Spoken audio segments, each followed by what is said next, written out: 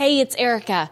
I just wanted to let you know that you can now listen to Global News What Happened To ad-free on Amazon Music, included with Prime. This episode is brought to you by Bumble. So, you want to find someone you're compatible with, specifically someone who's ready for a serious connection, totally open to having kids in the future, is a tall, rock-climbing Libra, and loves rom-coms with vegan pizzas on Tuesdays just as much as you do. Bumble knows that you know exactly what's right for you. So whatever it is you're looking for, Bumble's features can help you find it. Date now on Bumble. It was a perfect night to go out in Central Florida. It was early summer, hot, humid, and people were looking to let loose and dance the Saturday night away at their favorite bar. At a popular gay nightclub, the music was blaring. Drinks were flowing, hips were swaying. But then, everything changed. Loud bangs were heard inside the club. At first, it wasn't clear. Was it just the music? Or maybe it was firecrackers going off outside. The music stopped, and then it happened again. This time, it was clear. Gunshots were going off in the tightly packed nightclub. People rushed to the exits and hid in restrooms. 911 calls flooded emergency dispatchers. So where are you right now? In the club in the back room. What's the name of the club? Pulse. Pulse? Yes.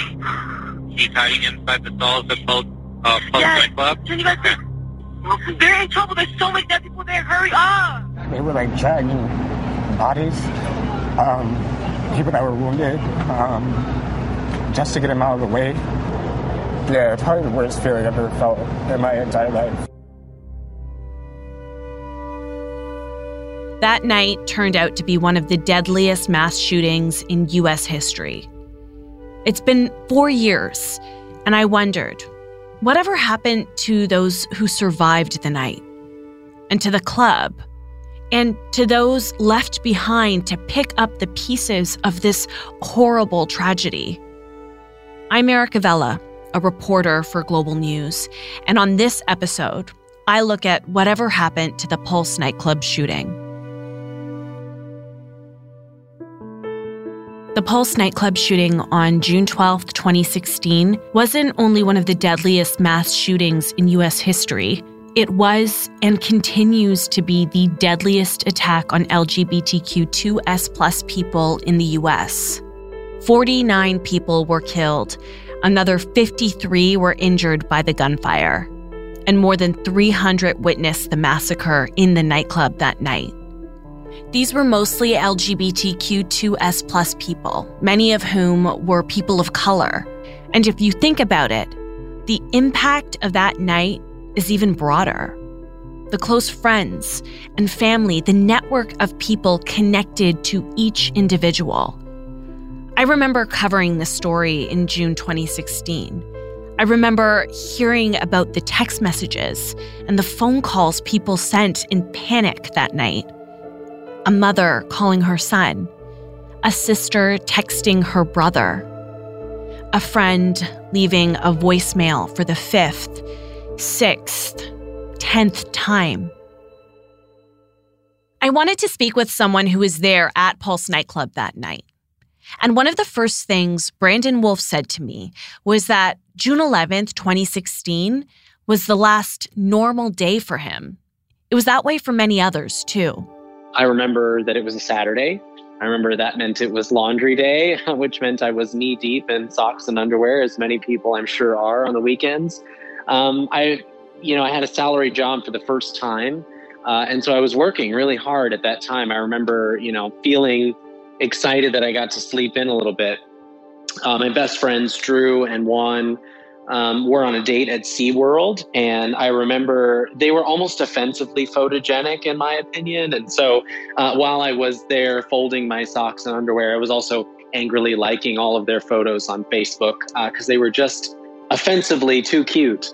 And I remember binge watching Netflix, I also remember that I had been through a pretty rough breakup at the time. And so I was kind of navigating those emotions, and Drew knew that. I'd gone to his apartment a couple of times that week just to cry over a bottle of wine or two.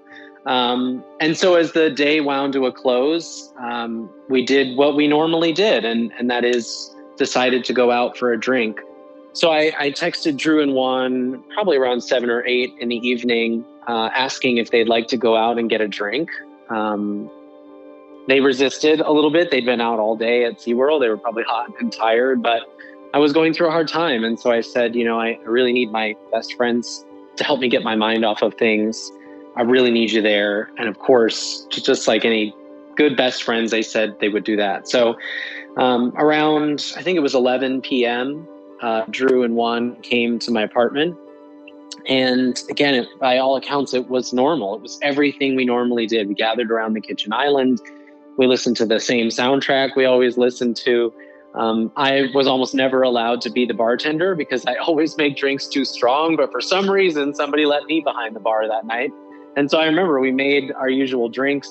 We watched the same silly videos that always got us in the mood to go out. And when it came time to pick our destination, we almost literally flipped a coin.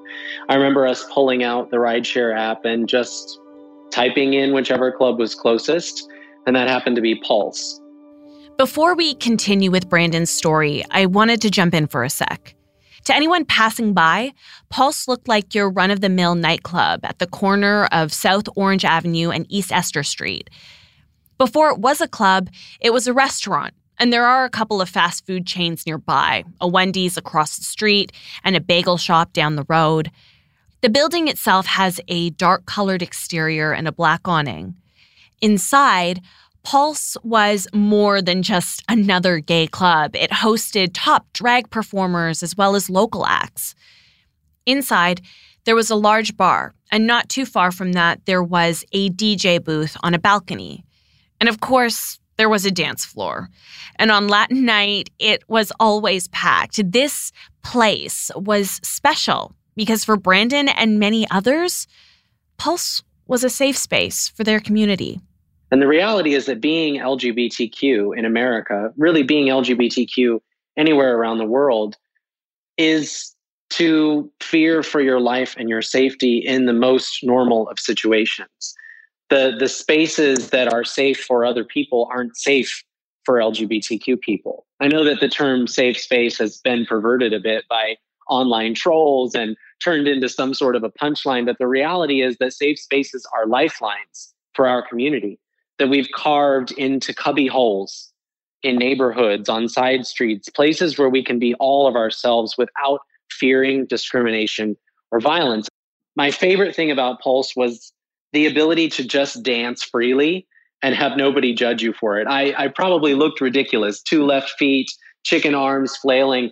But the reality was that when I was on the dance floor at Pulse nightclub with my best friends, I was free. I was free to be every ounce of myself, and I didn't have to be afraid of that anymore. So on Saturday, Brandon, Juan, and Drew went where they felt safe. I remember the same drag queen that was always at the front door was there to take my money.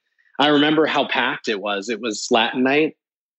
So of course the music was loud. I couldn't dance to save my life, but who cared? We were just there. We were happy. We had arrived in life. I remember making our way through the crowd to the same bartender we always went to, ordering again the same drinks we always ordered. I remember passing the manager of the club. His name's Brian. And it always happened. It never failed that 1 or 2 drinks into the evening, we would bump into Brian and he would offer us a shot of Fireball. And of course, Fireball is one of the most disgusting things you can put into your body. So I would immediately react with a firm no. And Drew would always react with a firm yes. And Drew always won. And he won that night. And so there we were, standing in the dance floor room, taking our shot of Fireball as we always did.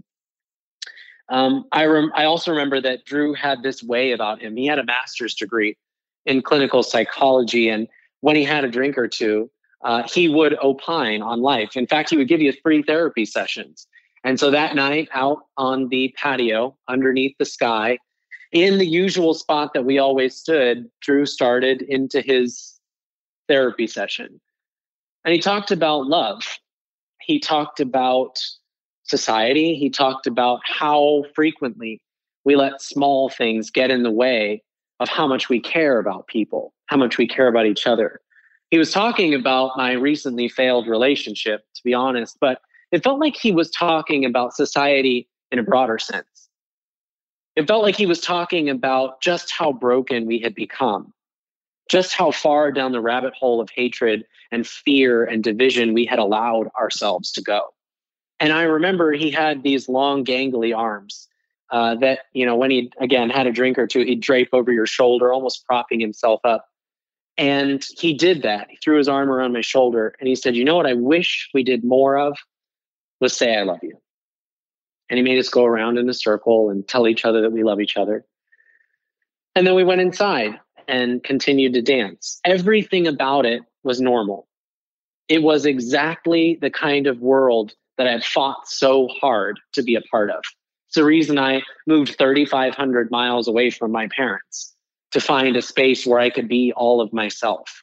It's the reason I left one career for another, went off chasing my dreams, because I was searching for a space where I could stand with my racially intersectional, out and proud best friends underneath a disco ball and just twirl until the club closed.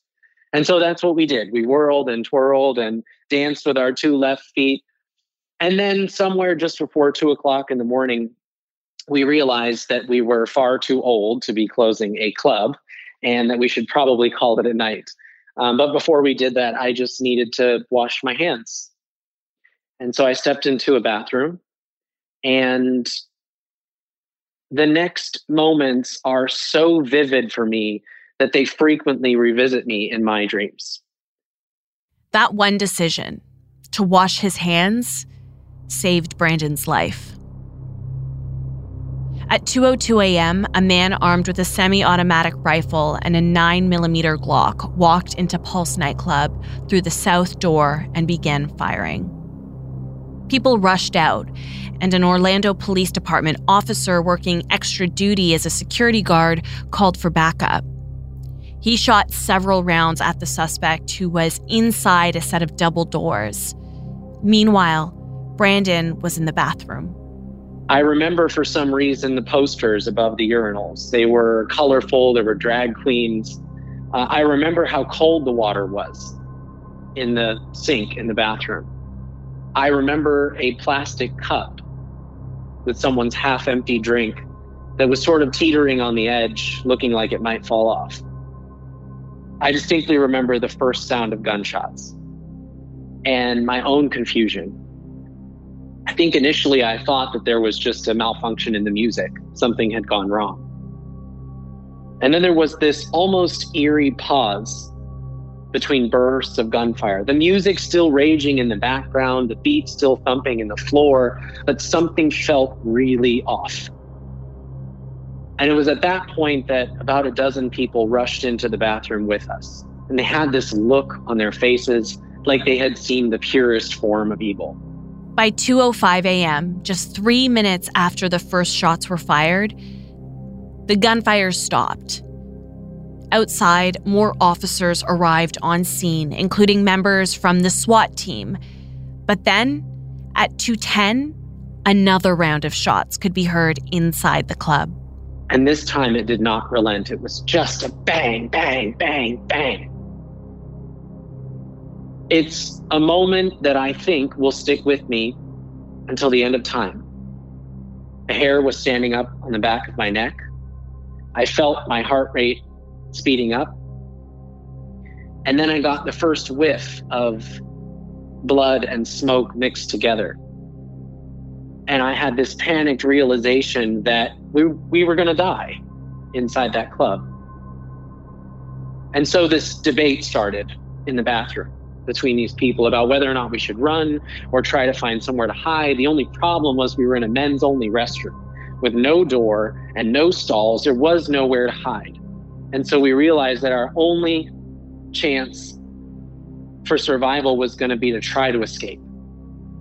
So I locked arms with these dozen people that I'd never met before, that I didn't know, and I ran. I told myself over and over again, don't look to the left, because I knew what was happening in there. I knew what was happening in that dance room.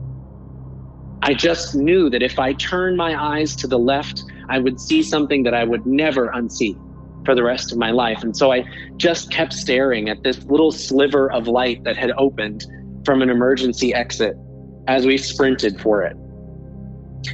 The door swung open and we burst outside, and it was disorienting at first. Remember, we'd had several drinks and there was this panicked confusion and people sprinting left and right. I remember people tripping over themselves, trying to get over barriers to get away from the club. I remember people screaming. It seemed like some people may be injured.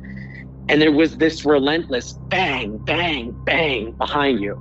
As more police arrived, it wasn't clear exactly what was happening. And even for those who made it outside, like Brandon, it wasn't clear how bad things were inside the club. Worst of all, he didn't know where his friends were. And then you're outside on the sidewalk. You have this realization that the two people that mean the most to you in the world are still trapped in there. There is this still relentless gunfire in the background, like a war zone. And then all of a sudden you've got police cruisers and Suburbans roaring up to the club, police officers jumping out with assault weapons and shotguns, and they're screaming at people to get on the ground or get out of the way. It was mass chaos. He made it out, but he wasn't able to help his friends Drew and Juan, who were still inside. And I couldn't wrap my head around the idea that I wouldn't get to go back in and find Drew and Juan. I asked everybody on the sidewalk nearby if they had seen anything. I started, of course, dialing Drew at that moment. I must have called him 100 or 200 times. Brandon started to walk. He wanted to get away from all the chaos that was happening around him. He needed to get to a quieter place. He needed to get a hold of his friends. He thought about going to the Orlando Regional Medical Center. It's a 12-minute walk from the nightclub, in case Drew or Juan were taken there if they were injured. But by then, police had locked down the building and the surrounding area, so he kept going until he found a spot where he could catch his breath. We essentially turned that parking lot of 7-Eleven into our base camp. We started waking up friends. By now it's 3:00 in the morning. We're waking up friends, telling them they need to get to us right away. Friends started arriving. They've got phone chargers. They're, buying water. We just continue to call Drew and Juan over and over again. And that's the first time as well that I had contact with either one of their parents. I posted on Facebook that there had been a shooting. Meanwhile, the shooting at the nightclub continued. Orlando police estimated the suspect fired approximately 200 rounds in less than 5 minutes. At 2:10 a.m., police say a victim who was inside the club's north restroom called 911 and told the gunman had barricaded himself inside with about 10 other people. Officers identified this as a hostage situation, and they worked to get the people who were trapped inside out. Knowing that the suspect had locked himself and hostages in the restroom, police began rescuing people on the club's patio and other areas inside the club. At 2:35 a.m., police said they received a suspicious call from an unidentified man. At first, he began speaking in Arabic, soon switching to English. He told the 911 operator, "I'm in Orlando and I did the shooting." He then pledged his allegiance to the leader of ISIS. Orlando police say the call lasted about 50 seconds. The suspect would go on to call a local cable channel and told a producer there that he was, in fact, the shooter. He had called 911 5 times in total. Members from the crisis negotiation team were involved and had spoken to the suspect. The suspect told negotiators he was wearing an explosive vest and that there was a vehicle in the parking lot with explosives inside. By 5 a.m., over 3 hours after the shooting began, members of the Orange County Sheriff's Department prepared to go into the club using a technique they call an explosive breach. Police detonated a small explosive on the outside of the club. They were going to use that hole to gain access to the club's restroom, where the suspect had locked himself with hostages. That's when more shots were heard. 13 officers fired at least 172 times. The shooter was hit 7 times. A half hour later, police determined the shooter was dead, and they rescued the remaining people inside the bar. Hours later, the suspect's vehicle was discovered, and it had no explosives inside. In the end, a total of 90 people were rescued from the club, but 49 lay lifeless, casualties of the carnage that had taken place in what was supposed to be a safe space. You might be wondering, like I was, what happened to Brandon's friends, Drew and Juan? Brandon was waiting at the 7-Eleven, hoping to connect with them. There was another friend who had been at the club but went home a little earlier. He drove back and started to help people in the immediate aftermath of the shooting as they were getting out. And he was keeping his eyes open for, faces that he recognized. And I remember him calling me when I was still at 7-Eleven and saying, I think I saw Juan. And I said, oh my God, is he okay? Is he, did you talk to him? What did he say? And he said, I couldn't get close enough to talk to him. I can tell that he's been shot several times. I just saw him on a stretcher. He wasn't moving, but they did take him out into an ambulance. Brandon says he got in touch with Juan's family. He spoke with his sister. She just kept asking me over and over again, can you please promise me that he wasn't there? Can you please promise me that he wasn't there? And I just sat there in silence because I couldn't bring myself to tell her what I knew to be true. I couldn't bring myself to tell her how the night had unfolded. And so the only words I could get out of my mouth were, I am so sorry. And one of the moments that again continues to stick with me is his mother's scream in the background. Because he was the baby. He was his mother's baby. And it was like in that moment, hearing her in the background, that part of her died too. And so I shared with them what I knew, that I knew he'd been shot several times. I knew that he'd been taken out of the club. And I just told them to go find him. I don't know where he is. I wish I had more information, but please find him. A few hours later, she called me back and could barely get out the words, but they had identified his body at the hospital. They tried to operate on him, but couldn't save him because he'd suffered something like 9 or 10 gunshot wounds. And I think at that moment, I understood for the first time in my life what the word heartbreak really means. That the people you love the most, the relationships you value the most, can be ripped out from underneath you in the most violent, hateful, horrific fashion. That's what heartbreak feels like. Brandon says it took a couple of days before he or anyone learned about what happened to Drew. We were doing back of the napkin math, statistics on how many people we knew were in hospital beds, how many people we knew had lost their lives, how many bodies we knew had been identified. What are the odds that Drew could be one of those people somewhere in a hospital bed, clinging to life? And what would that look like? What would it look like to have to tell him that Juan didn't make it? What would it look like for him to have to recover in this world without the love of his life? Brandon said he found out what happened from Christine Leininen, Drew's mother, who learned of Drew's fate 33 hours after the shooting. I kept saying, no, they're going to find out that my son is one of those people in surgery. They're going to find that out. They're just telling me that. I felt drained. I wasn't even angry. It was a sadness, a depressed sadness drain.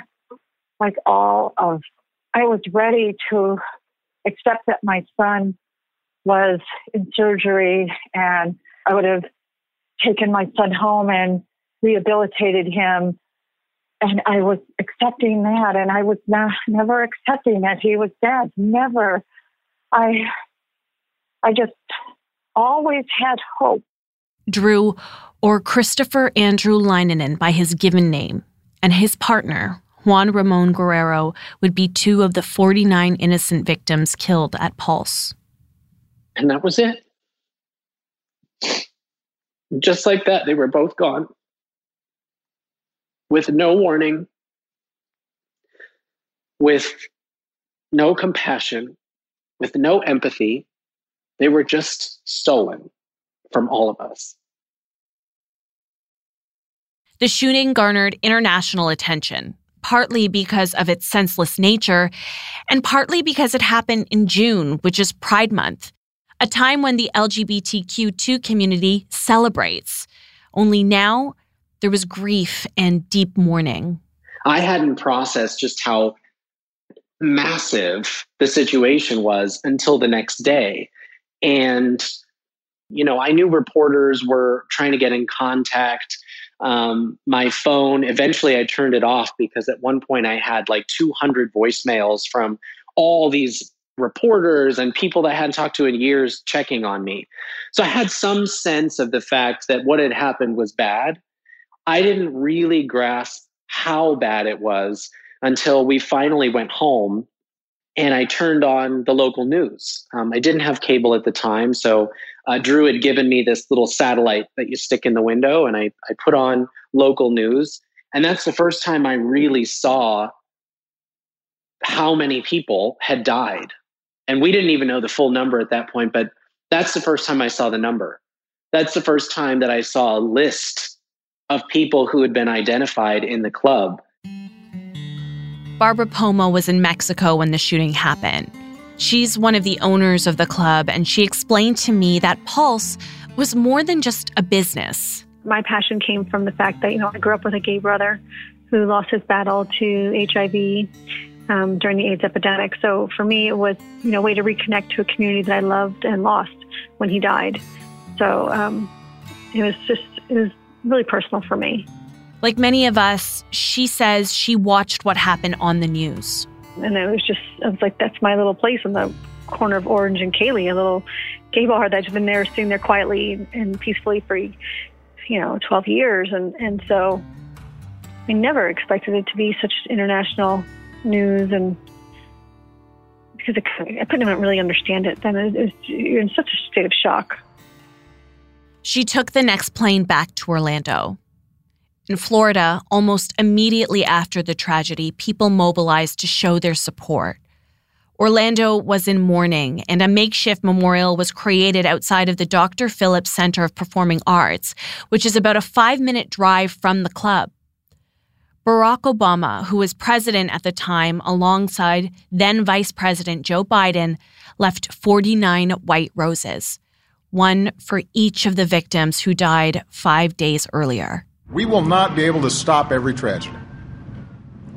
We can't wipe away hatred and evil from every heart in this world. But we can stop some tragedies. We can save some lives. A week later, a vigil was held at Lake Eola Park, where the names of each victim were read to tens of thousands of people who came together to mourn the tragic loss of so many. Orlando United!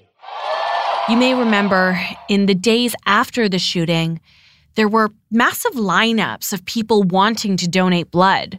It was a scene that will be etched in my mind for the rest of my life. There were people lined up for as far as you could see, wanting to donate blood at our donor centers. We have a donor center that is just right around the corner, really, from where the Pulse nightclub is. And that one really started to get a lot of people showing up. We brought in some of our mobile units to help with the overflow to bring donors into our Big Red Bus mobiles. We have a donor center there, and there were people everywhere just lining up, crying, wanting to donate, people showing up from the community, bringing food and water, and everything you could think of just started to unfold at that location. And, then the media started to show up, and it was media from around the world started calling. That's Susan Forbes from OneBlood. OneBlood is a blood donation center that serves more than 250 hospitals in Florida and throughout the southeastern United States. In an instant, OneBlood became part of the story. And we became a part of the story in a way that was showing how you could help save people's lives and something that you could do to help. And, we had an extraordinary use of blood that night at the hospital that was at Orlando Regional Medical Center, was where many of the trauma victims went, right down the street. Susan told me after the shooting at Pulse, healthcare workers at the Orlando Regional Medical Center transfused over 440 units of blood in a 24-hour time period. It's the reason why many people who were at the club that night are alive today. When they're bringing these patients in, they're trauma patients. They've had gunshot wounds and they're bleeding, and they need to replenish the blood that they have lost. And that is what they're doing. I mean, they need red blood cells to provide oxygen to them, and they're bleeding to death, and they need to replenish that blood. And one thing that I wondered while I was working on this story was how much blood was actually donated. I mean, did it help? I asked Susan. When we look at those long lines the next morning, those people did a tremendous service to the community in helping replenish that blood supply. But there's also those people who came in the days before that we felt needed to be recognized as well, because nobody realized that it's the people who came in the week prior that were helping save those patients' lives. In 1 week, OneBlood collected over 28,000 units of blood. And just to put that into context, in a typical week, OneBlood endeavors to collect about 2,000 units a day, or around 14,000 units a week. The donations that came in that week nearly doubled what they normally see. And on top of that, Susan says over 33% of those who showed up were first-time donors. But while we're talking about blood donations, I wanted to address another side to this story.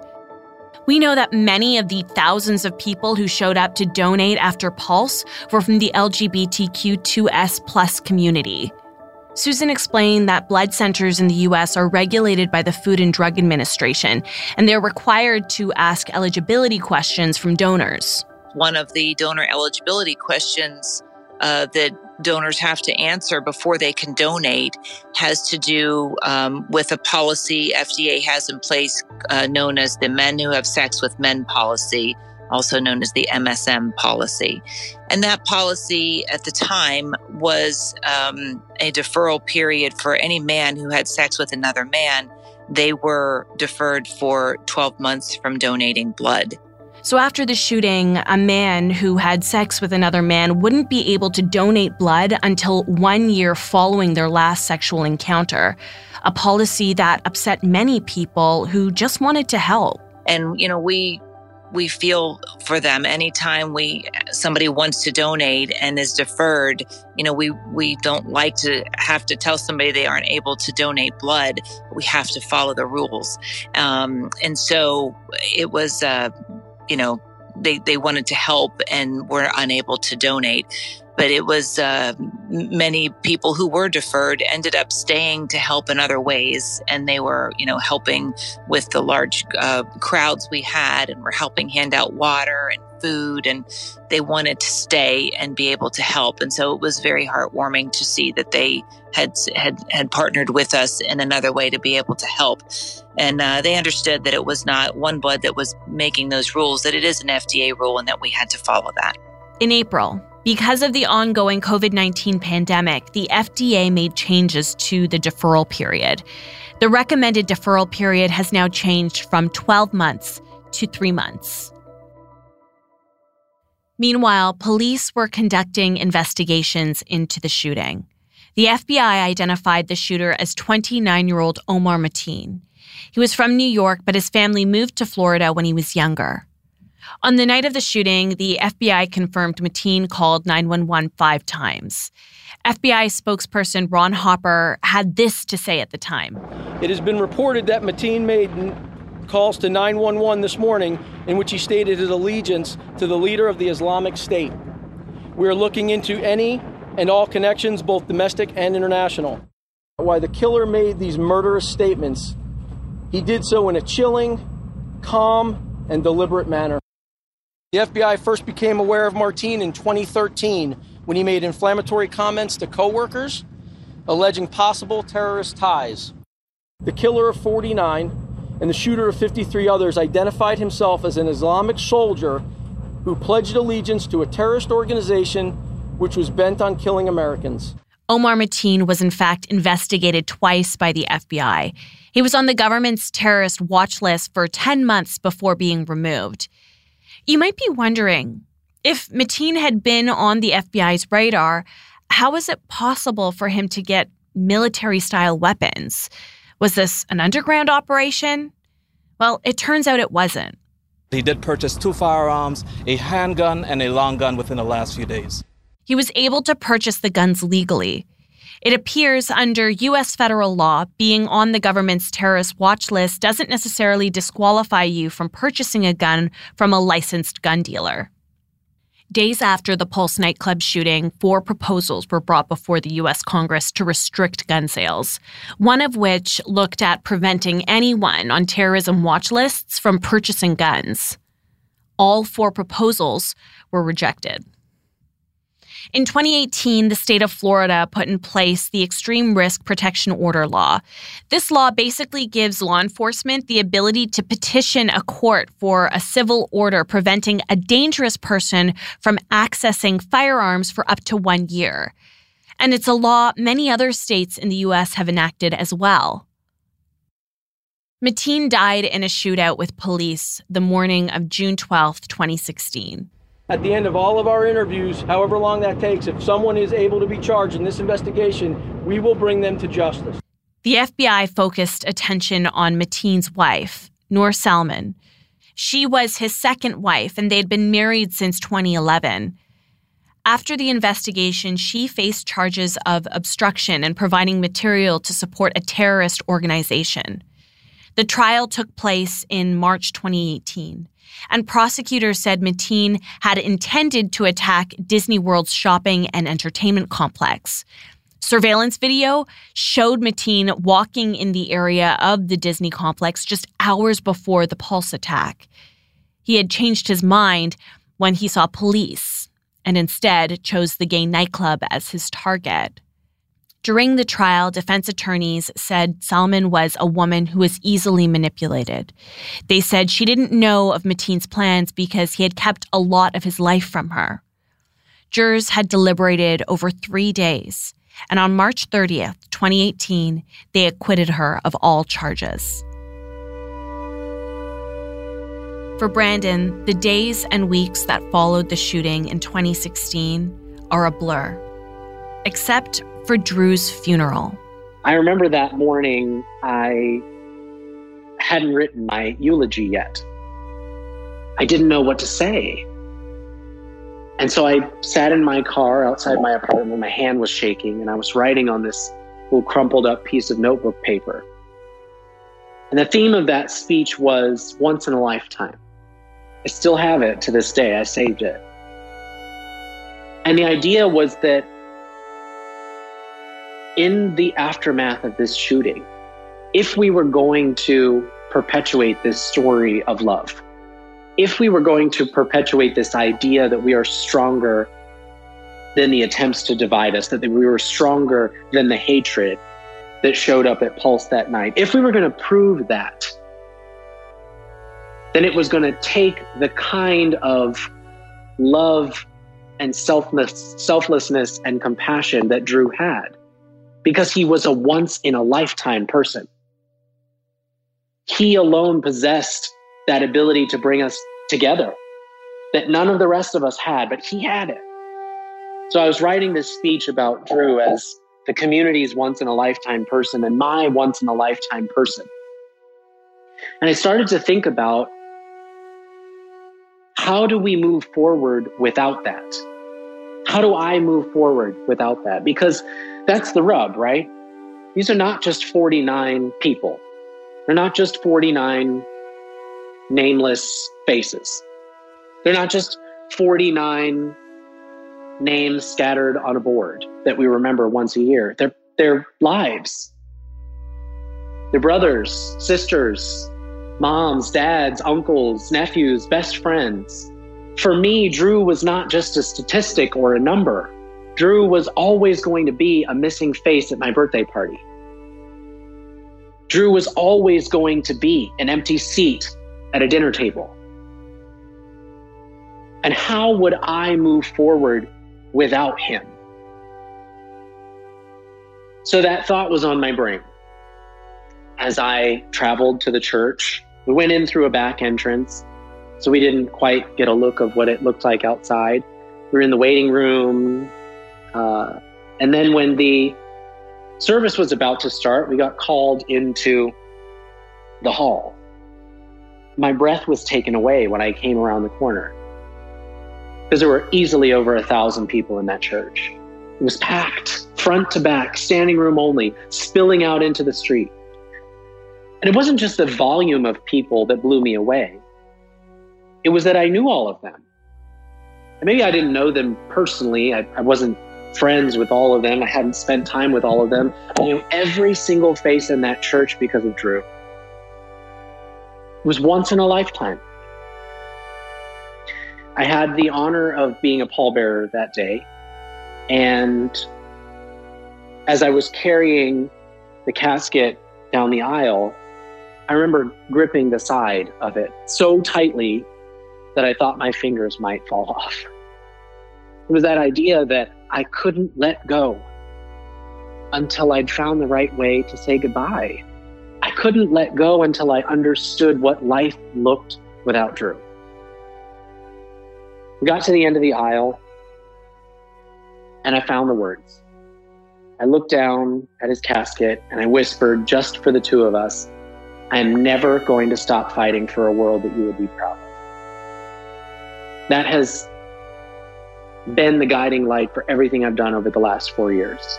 When times get hard, and they get really hard sometimes, when June 12th rolls around every year, and I'm overcome with the grief that I felt on that day, I'm reminded of the promise that I made Drew, that I will never, ever stop fighting for a world that he would be proud of. As I listen to Brandon speak about mourning for Drew, it really makes me think that this tragedy didn't end when the gunman was killed inside the club over 4 years ago. People continue to live with the daily reminders of lost loved ones.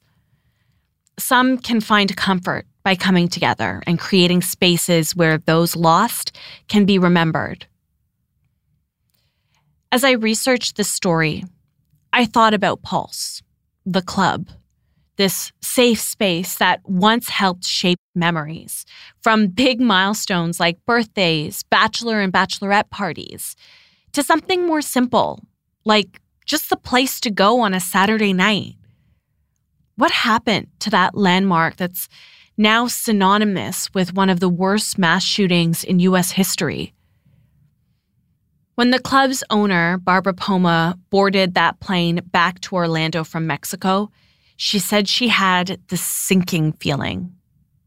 Pulse, as she knew it, was gone. When the FBI returned the property to our possession on July 14th, I had to go inside with them to, I don't know, they had to walk me to the building, tell me everything they did and whatever. I had to sign some papers. I can't really remember because I was by myself even. And I just remember walking through the building and just thinking that no one could ever dance here again. We can't open this place again. We cannot. It just was so sacred. I mean, everything was gone. Liquor's off the shelves, no glassware, no furniture. It was a shell. It felt empty. It was empty. It is empty. It's just a really bad place to go back to. It's not a place you like to revisit very much. The smell alone, sometimes if I get a whiff of any kind of odor that reminds me of that day, it just sends me to a really bad place. And Pulse looked like a shell of itself. It looks nothing like it did when it was open. You just see everything we had just done be destroyed, and see bullet holes in walls and shattered glass. And it's just, it was not Pulse anymore. You could feel it. You could feel the heaviness. And so I just knew we had to do something. The building now stands vacant, a haunting memory of what happened over 4 years ago. But Barbara says that Pulse will be turned into a memorial with the help of One Pulse Foundation. The foundation has received support and funding from county and state governments. Just like other nonprofits, we raise money. We're raising money. It's a capital campaign. This fund will be used to create a memorial that will be free to the public. There will also be a museum, education programs, and 49 legacy scholarships. As part of the memorial, there will also be something called the Orlando Health Survivors Walk, which marks the 3-block walk that some victims and first responders took on the night of the shooting to get to the Orlando Regional Medical Center. The memorial and museum are expected to cost around $45 million. And so the memorial will sit on the same property where the tragedy happened, in the building in the same property. And it's going to be a beautiful, reflective space that people can come, just like they can now at the interim, and reflect and ponder and pay their respects and bear witness to what happened that night. The museum is a short walk down the street, but maybe a third of a mile, not that far, but you can walk it. It's about a 10-minute walk. The memorial is expected to be completed by June 2022, and the museum in early 2024. For Brandon, he says he and his friends wanted to do something to keep Drew's legacy alive. And they formed the Drew Project, which in part empowers young LGBTQ2S+ people by helping create safe spaces in middle school and high school. Since its beginnings, the not-for-profit has invested more than $75,000 in college scholarships to young people, future leaders in the LGBTQ2S+ community. Grief is an incredibly complicated thing. It's really messy. There's anger, there's frustration, and there's sadness. And grief is different for each person. The decisions individuals make to help them move forward can separate them from others who, at their core, are also dealing with the same pain and loss. So when Brandon told me about the Drew Project, I brought it up to Christine, Drew's mother, and quite simply put, she doesn't support it. And she doesn't support the museum either. That surprised me a bit, but again, people deal with grief differently. Christine is also one of the organizers of the Community Coalition Against a Pulse Museum. According to their website, it's a group made up of surviving victims and family members and others who are against the One Pulse Foundation plan for a memorial and museum. They have a petition with over 45,000 signatures. It should be a free space that everybody and anyone can go to, that is owned and controlled by the city and their parks, so that it could be made into like a, benches or water feature, trees, things of that nature, that you're not necessarily getting to know each individual victim, but you're getting to know the gravity of the massacre. And you get to know that by getting inside your own head, giving yourself a place to reflect. That's how we do it. That's how humans do it. That's how we've done it for centuries. So, yeah, we're against it altogether. I asked Barbara about the feedback she had been getting for both the memorial and museum. It varies, but I would say, the majority and a vast majority are supportive of all three parts of the project. We do have a very small group that oppose the museum concept because they feel that they don't understand why there's a reason for the museum. It's a very small number, but all voices deserve to be heard. There's always, something to be learned. There's always opportunity to understand how people feel, and it's a process for everyone. That's their right, and so we respect everyone's opinion and right and viewpoint. One thing that often comes up after mass shootings is the conversation around gun control legislation in the U.S. And Brandon has dedicated his efforts to it. In 2019, Brandon was the first survivor of the Pulse nightclub shooting to testify in front of Congress. I have seen the power of hatred. It tore my world apart, stole my sense of joy, and still haunts me in my nightmares. And part of the work he does now, pushing for tighter gun laws. We live in a country that is obsessed with easy access to firearms. We live in a country that fetishizes instruments of death. That is the country that we live in. So much so that the man who committed that atrocity on June 12, 2016, was considered too dangerous on multiple occasions to fly on an airplane because he might be capable of harming others, but not too dangerous to stroll into a gun shop and buy a weapon of war and all the ammunition he could pack into his car. That frustrates me a lot. And it frustrates me that we are so paralyzed by partisan politics. We are so paralyzed by propaganda pushed down from gun manufacturers and the gun lobby that we can't do anything about it. We can't agree on the basic tenets of how much life is worth because we are so busy arguing over the talking points that have been handed to us on a silver platter. That makes me really frustrated. And I'm convinced if we had solved this issue decades ago when we should have solved it, if we had reinstated an assault weapons ban, if we had considered a no-fly, no-buy rule, if we had taken action when it was someone else's community the first time, when it was someone else's high school, when it was someone else's friends, if we had taken action in that moment, Drew and Juan might be here today. But it's not just driven by my frustration that it happened to them.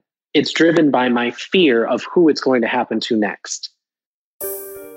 Brandon will continue to fight, and often he thinks about Drew, like he did just before we started talking. I spent 3 or 4 minutes in my kitchen looking at this framed photograph that I have of Drew, Juan, and myself that sits at the highest point in the kitchen. I didn't put it together myself. I remember I showed up one day in the week after Pulse and someone, I'm not sure who, had wrapped this photograph and left it on my doorstep. And it's traveled with me ever since then. And so I just sat today, and I do frequently, with this photo of the three of us. And I remind myself why I'm doing what I'm doing. I remind myself of the promise I made that day, that even when it's really hard, even when the world is really dark, even in the moments where I don't want to get out of bed, I want to run away to my favorite spot in rural Spain and never come back, even in those moments, I have work to do. Because I made a promise that I would never give up, that I would never stop fighting for a world that he would be proud of. And it powers me every single day. Before I end this episode, I wanted to take a minute to remember and honor the many lives that were profoundly impacted by the events at Pulse nightclub. The 49 people killed, and the 58 wounded, and the many others who continue to feel the impact. This includes family members, loved ones, first responders, and the entire LGBTQ2S+ community, as well as the people of Orlando. Thank you for joining me on this journey. I wanted to give a special thanks to Brandon for sharing his story and Christine for letting me share Drew's. Whatever Happened To is written and produced by me, Erica Vela, with producer Dila Velazquez. Our audio producer is Rob Johnson. A special thanks to Chris Bassett and Beatrice Politi. Let us know what you think of this episode, and please share it with a friend. It will help us grow the show and bring you more incredible stories. You can also help us out by giving us a 5-star review on Apple Podcasts or wherever you listen. You can also reach out to me personally. We're always looking for more stories. So if there's a new story you want us to revisit, you can reach me on Twitter at Erica Vela or email me at erica.vela@globalnews.ca. Thanks so much for listening.